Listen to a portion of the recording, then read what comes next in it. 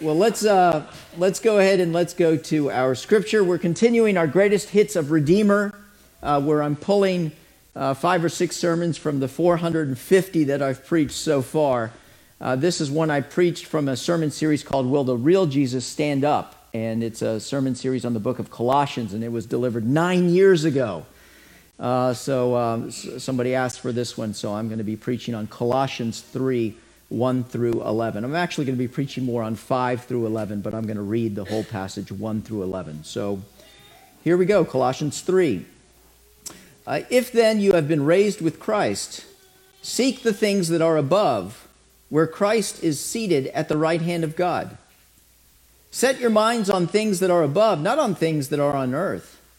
For you have died, and your life is hidden with Christ in God. When Christ, who is your life, appears, then you also will appear with him in glory. Put to death, therefore, what is earthly in you: sexual immorality, impurity, passion, evil desire, and covetousness, which is idolatry. On account of these, the wrath of God is coming. In these you too once walked when you were living in them, but now you must put them all away: anger, wrath, malice, slander, and obscene talk from your mouth. Do not lie to one another, seeing that you have put off the old self with its practices, and have put on the new self, which is being renewed in knowledge after the image of its creator.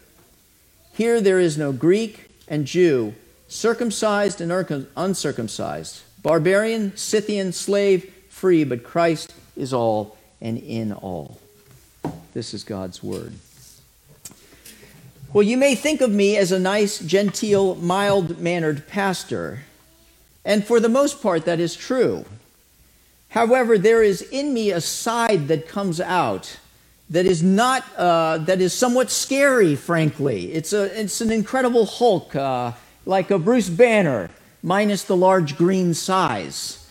And I'm not proud of that side, but nonetheless, it factors into this discussion. So I want to share with you a example of when the Incredible Hulk came out. We were driving through. The kids were younger. Keep in mind, this illustration was 9 years ago. Our kids were smaller. We were heading to a lacrosse match, and we stopped into the Wendy's to get fast food. And when you have 4 kids and you're getting fast food, it's quite an experience in a contained space like a minivan. So we're rushing to get to the game. We stop. We get Wendy's. You know, they give you the large bags, and in go your hands as your wife is, you know, if you're driving and she's distributing the food out, so forth. And, you know, I get my burger and I'm trying to drive out as she's distributing the food. And we hit a little speed bump. Maybe I take it a bit fast, maybe. And lo and behold, you know, one of the drinks spills. So now you've got even more chaos. And my wife is trying to manage all this. And as she's in kid mode, she sees me eating while I'm driving and basically reaches over to grab my burger to say, "You can eat that later." Now, this is a very dangerous thing, to grab a burger from a grown man. And before I can even stop, there's this monster that rears up and grabs my burger and holds onto it. "No one shall take my food. No one shall take it from me." And it's like a monster reared up from inside of me. Now, everybody's laughing at this because you can relate to it.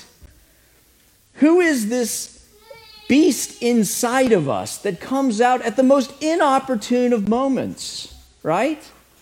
You're driving along and somebody goes in front of you. You're minding your own business and they cut you off, and all of a sudden you go from zero to blood boiling, angry, ready to knock this person, knock the teeth out of this person, drive them off the road simply because of their bad driving.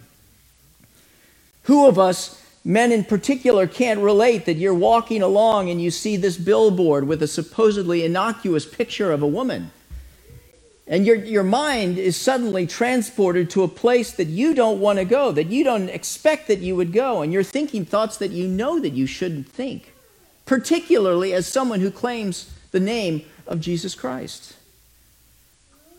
We can all relate to our kids somehow pushing a button that we didn't know exists, that we're just all of a sudden become and are transformed into this person that we hate that we don't want to become, but just like that. And we wonder, where did that come from? And we're left with this feeling, there's something wrong with me, that I'm defective in some way, that my Christianity clearly hasn't taken hold, that this is all a lie, because who would act, who would think like this? And it leads to discouragement in our life, in our relationships, in our faith. What is that?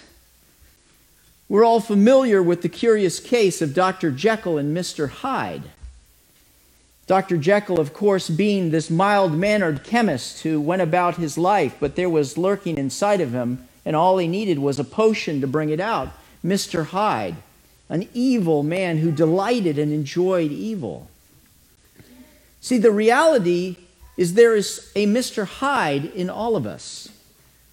Notice in verse 5 it says, to put to death that which is earthly in you. There is something or someone inside of us, an enemy. And the question of this sermon is simply this: how do we deal with the enemy within? Because it's only after we've dealt with the enemy within that we can live rightly. What if we could tie up Mr. Hyde? What if we could throw him in the trunk? What if we could render him impotent? That he would no longer well up inside of us at the most inopportune moments, squeezing our joy, squeezing out our obedience to Christ. What if when that car cut us off that we could respond not with anger and bitterness and rage, but rather with grace, with contentment and with peace? In the midst of insults, in the midst of trying circumstances, if we could live a victorious Christian life. What this passage, of course, is saying is that we can. Because by saying that we can, giving the command to put to death, therefore, whatever belongs to your earthly nature, he's saying that it's possible. And I want to suggest to you that it is simple, but not easy. The point of this entire sermon can be summed up in one sentence: that we will have victory over sin when we choose to serve Christ over self. Again, we will have victory over sin when we choose to serve Christ over self. Well, we're going to break that down. We're going to look at 3 specific points. Number 1, who is this Mr. Hyde? We need to have a better sense of the enemy within.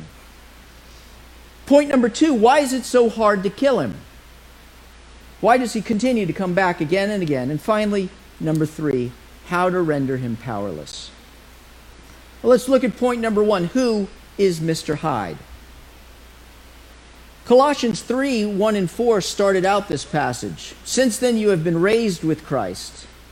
Set your heart on things above, where Christ is seated at the right hand of God.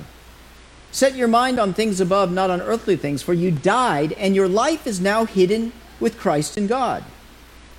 When Christ, who is your life, appears, then you also will appear with him in glory. Powerful image, powerful passage that we've been raised with Christ. Indeed, 2 Corinthians 5:18 puts it this way: therefore, if anyone is in Christ, he is a new creation. The old is gone, and the new has come. And so Paul is giving us these indicatives of what is true about us. And he moves on to the imperative. Therefore, verse 5, put to death whatever belongs to your earthly nature. Verse 7, you used to walk in these ways in the life you once lived, but now you must rid yourselves of all such things. Verse 9 puts it this way: do not lie to yourself, since you have taken off your old self with its practices. We have to ask the question, wait a second, Paul.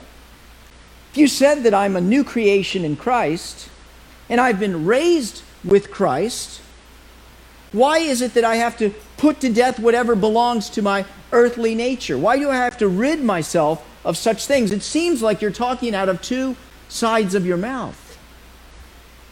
There's only one answer for which we can understand what Paul is saying: that there are 2 aspects of me, one which has been redeemed and one which has not.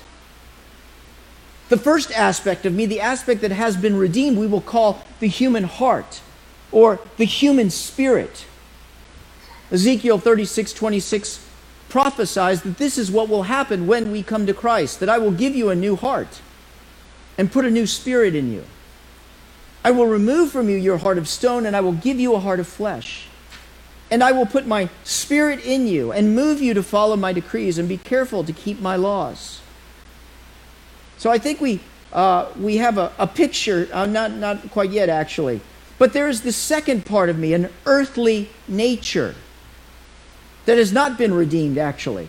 The Bible has many names for it. It's called the sinful nature in the New International Version. It's called my flesh. It's called the members of my body. It's a part of me that continues to stubbornly resist God's will, even as a Christian. And there is a battle between these two parts of me, my heart and my flesh. Paul sums it up best, I think, in Romans 7:15 through 20. For I do not understand my own actions. For I do not do what I want, but I do the very thing that I hate. Now, if I do what I do not want, I agree with the law that it is good. So now it is no longer I who do it, but sin that dwells within me. For I know that nothing good dwells in me, that is my flesh. For I have the desire to do what is right, but not the ability to carry it out. For I do not do the good I want, but the evil I do not want is what I keep on doing. Now, if I do what I do not want, it is no longer I who do it, but sin that dwells within me. Now, we got to translate that a little bit, and I actually have a little picture that I have here. The Eastern religions would give the picture of the yin and the yang, that there are these two equal and diametrically opposed elements of a person, light and darkness. But that isn't correct. That isn't Christianity. It's not what this passage is saying. A better way to think about that is that there is an inner part of me, which is represented by that circle in the inside, and there's an outer part of me. Notice how Paul puts it. So I find this law at work: when I want to do good, evil is right there with me. For in my inner being, I delight in God's law. But I see another work at law in the members of my body, waging war against the law of my mind, making me a prisoner of the law of sin at work within my members. And so we see Paul in his inner being delights to do in God's will, wants to serve God, and yet the outer him pushes against him. 2 Corinthians 4:16 reinforces this image. Though we do not lose heart, though our outer self is wasting away, our inner self is being renewed day by day. And so each one of us, if you are a follower of Christ, the inner you, your heart, and your spirit is that which Christ has resurrected. That is the new creation that you are alive in Christ at the core of who you are. But there is this outer me, the outer shell, which is the functioning me. It's me interacting with the world. It's me speaking. It's me willing. It's me acting. It's my flesh, if you will. The outer me translates how I am on the inside out into the world. And it's still broken. See, the inner me is resurrected. When Christ comes again, there is no part of my inner spirit that will have to be resurrected. It's already resurrected. It's already alive in Christ. But the outer me, my fallen will, mind, and emotions, is broken.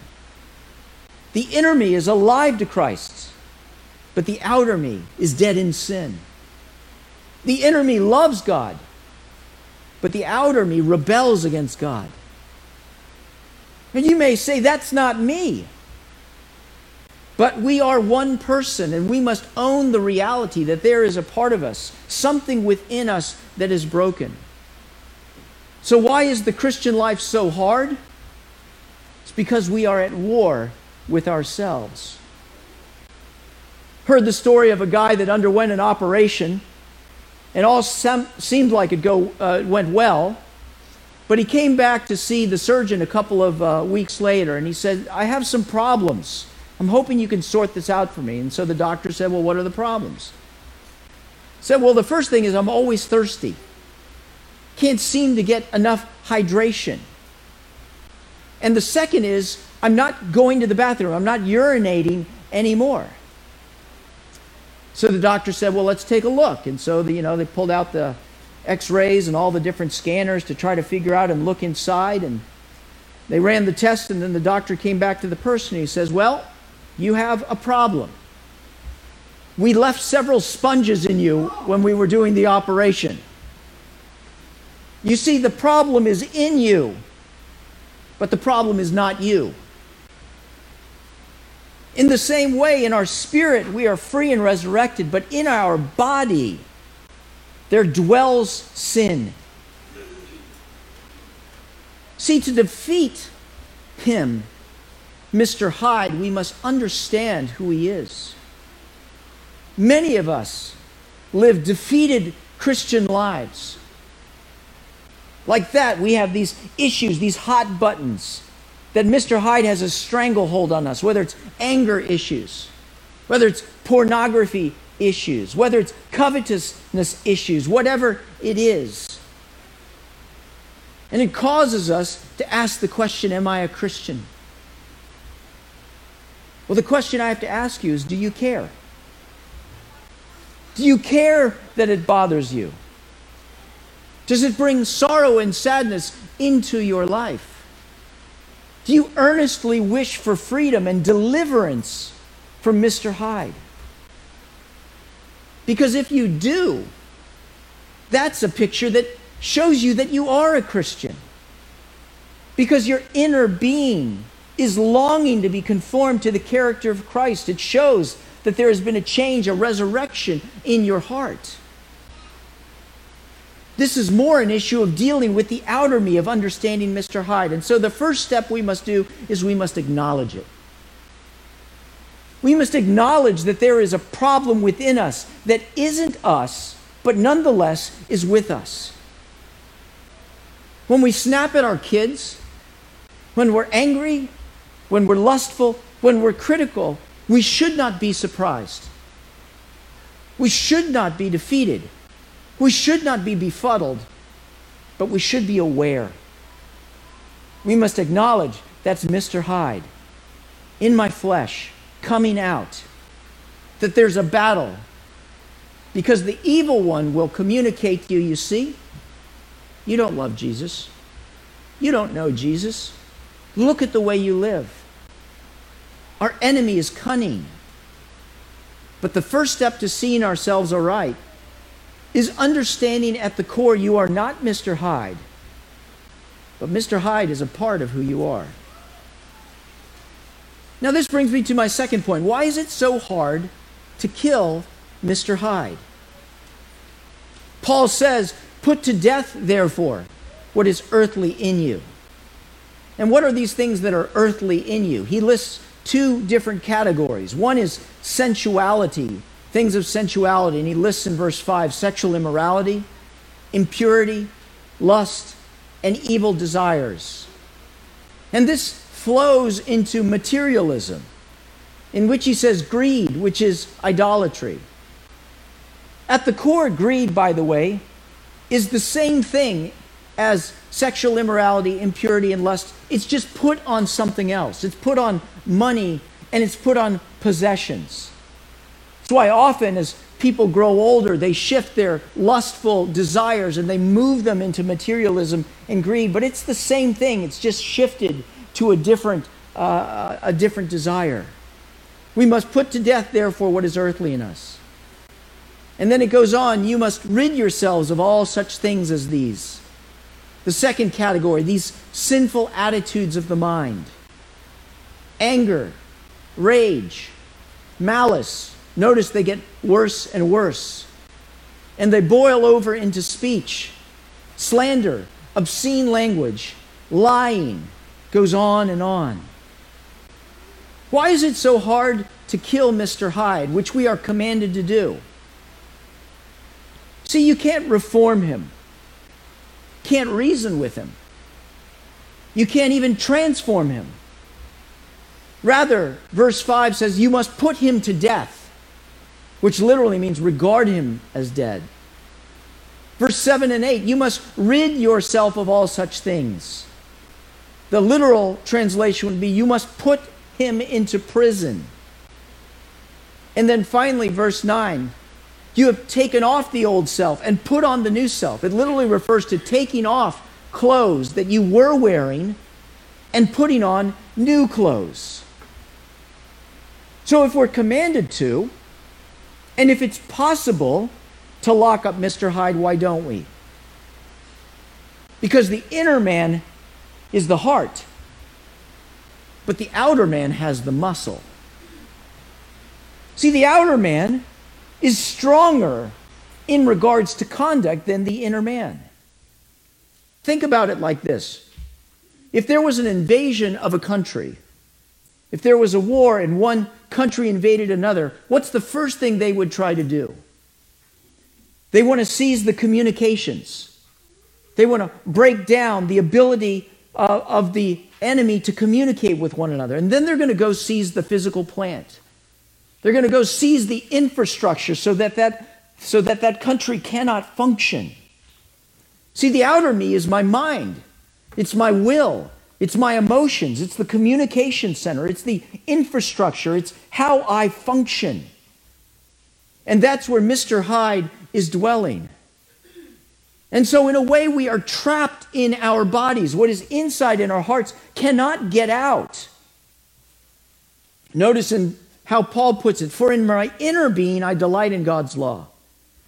But I see another law at work in the members of my body, waging war against the law of my mind. He's really talking about the mind. He's talking about the heart, and making me a prisoner of the law of sin that is at work within my members. What a wretched man I am. Who will rescue me from this body of death? How many times have you gone into this battle trying to beat Mr. Hyde, who lives in the outer man? I'm not going to do that, you say to Mr. Hyde. And Mr. Hyde says, oh, yes, you are. You say, no, I'm not. Oh, yes, you are. And he knows he has the upper hand, for he controls the faculties. And so we find ourselves, as Christians, a prisoner of our own body. I don't know if you saw this news story in Sky News. This was November 23rd. A man trapped in his body for decades could hear everything. An engineering student thought to be in a coma for 23 years was actually conscious the entire time, it has emerged. Rob Hoban was misdiagnosed as being in a vegetative state after a car crash left him totally paralyzed. But in actuality, he was trapped in his own body the whole time, with no way of letting friends and family know. He could hear every word that they were saying. It was only when Stephen Lauries, a doctor and researcher at the University of Liège, scanned Hoban's brain and discovered it was still working, although his body was paralyzed, that doctors began to realize he may be conscious. The 46-year-old now, after 3 years of intense therapy, can tap out computerized messages and read books on a device above his hospital bed, has revealed, I screamed, but there was nothing to hear. All that time, I literally dreamed of a better life. Frustration is too small a word to describe what I felt, and I shall never forget the day when they discovered what was truly wrong with me. It was my second birth. I want to read, talk with my friends via the computer, and enjoy life. Now people know that I am not dead. Think of how many hours we have spent as Christians trying to reform the outer man. How many offensives we've mounted. How many rules we've put in place over our computers and our refrigerators and our conversation. But you can't plead with him. You can't reason with him. You can't scold him. And as a result, all too often, as prisoners, we give up defeated. So if the first step is to acknowledge that Mr. Hyde exists, the second step is to recognize that you cannot beat him on your own. In regard to sin, your flesh is stronger than your spirit. And so the first step to victory is giving up on ourselves. What a strange answer.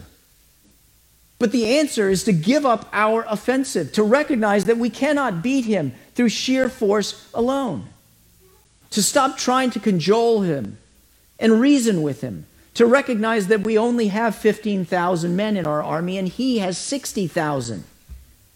Because it's only when we give up on ourselves that we can look for an ally.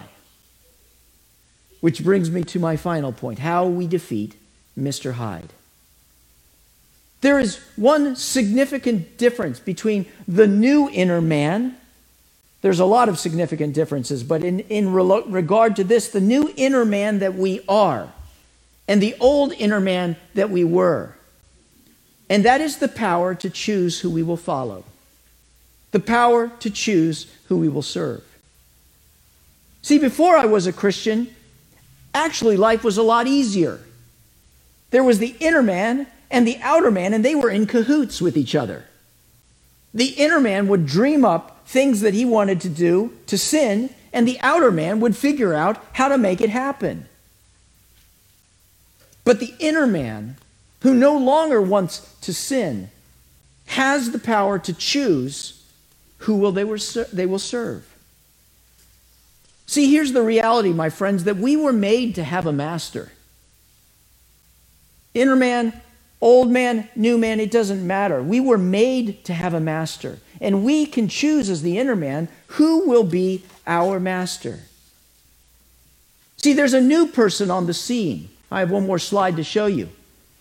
That there is Christ in me now, the hope of glory.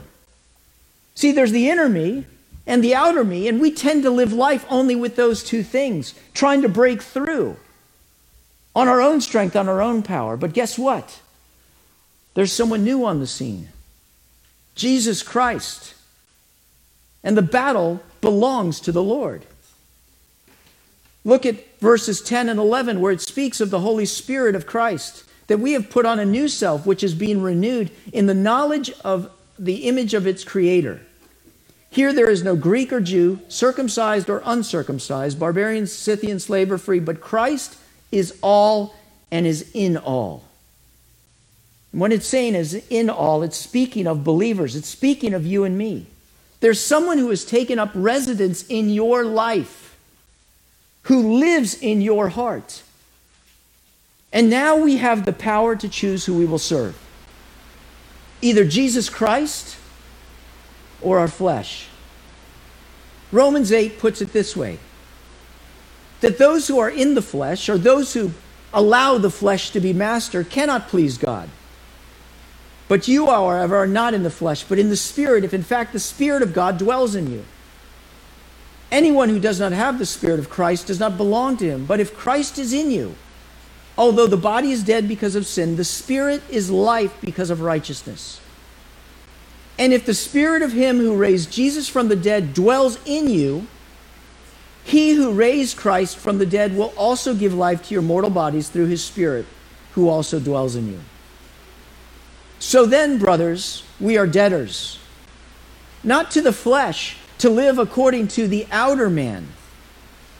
For if you live according to the flesh, you will die, but if by the Spirit you put to death the deeds of the body, you will live.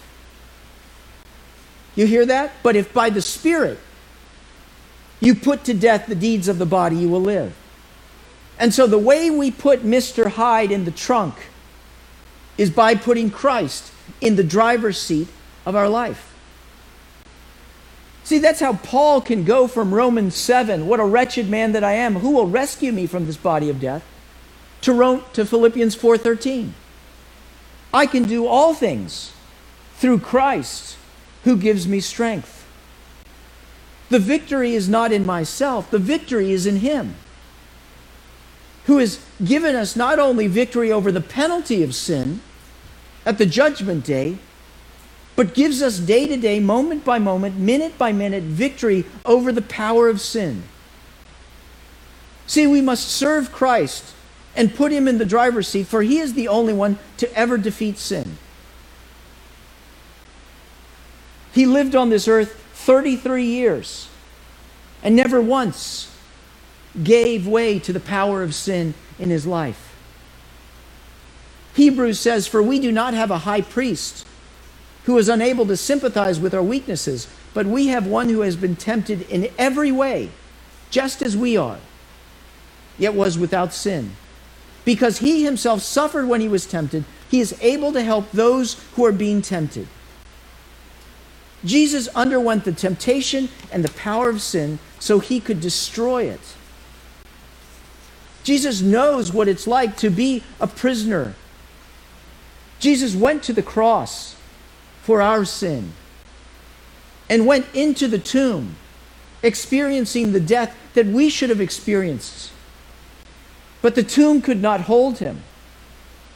And because of the resurrection, he is the only one to overcome the power of sin. You see, my friends, the key to having a successful life is to have it lived by a successful person. The way we put Mr. Hyde in the trunk is by putting Christ in the driver's seat. When we choose to serve and obey Christ, Christ has the power to overcome our fallen mind. He has the power to overcome our reluctant will. He has the power to overcome and bring into order all of our different emotions. He has the power to bring order and victory into our life. And so we must, number one, acknowledge the existence of Mr. Hyde. Number two, recognize that Mr. Hyde is stronger than us. And finally, number three, relinquish our lives to the control of Jesus Christ. When you are tempted to sin, look to Christ. Hear his voice. Surrender yourself to him. Give up on yourself and look to Christ. What would your life look like if you did this? If moment by moment you chose to put Christ in the driver's seat, to defeat your enemies, your mind, your will, your emotions. The answer is simple. Your life would begin to look more and more like Christ's, who can give us the victory over every single enemy, those that are outside and those that are inside. See, the one thing we do have is the power to choose. Who will be my master? My outer self or Jesus Christ? But if through Christ we put to death that which belongs to the earthly, what is left is holiness and goodness and righteousness. You will have power over sin when you serve Christ over self. This is the answer you have been looking for the victorious Christian life, the Christian life that is promised to you and me. If I had a present up here and I said, "Who wants this present?" you probably would all say, "I want it," especially if it was $1 million. But you know who the present would go to? It would go to the one that came up and took it. It's not enough to say, "I want it." You have to take it. You have to take what Christ has given to you, for he is waiting, standing by, for you to acknowledge and surrender your life and obey him. And he will begin to order your steps moment by moment. For you will have power over sin when you serve Christ over self. This is the promise of the gospel and available for you today. Come and take it. Let's pray.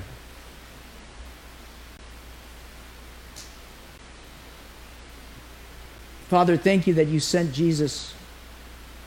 Thank you that I'm not alone, that I'm not trapped in a body that I cannot get out of,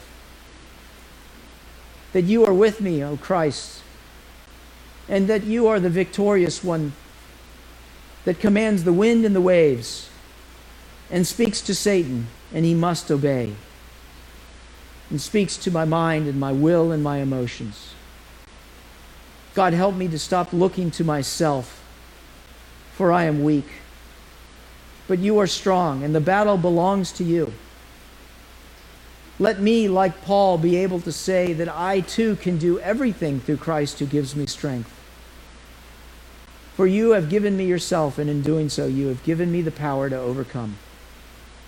Let us be a church that lives like this, that serves you over self. We pray all of these things in Christ's name. Amen.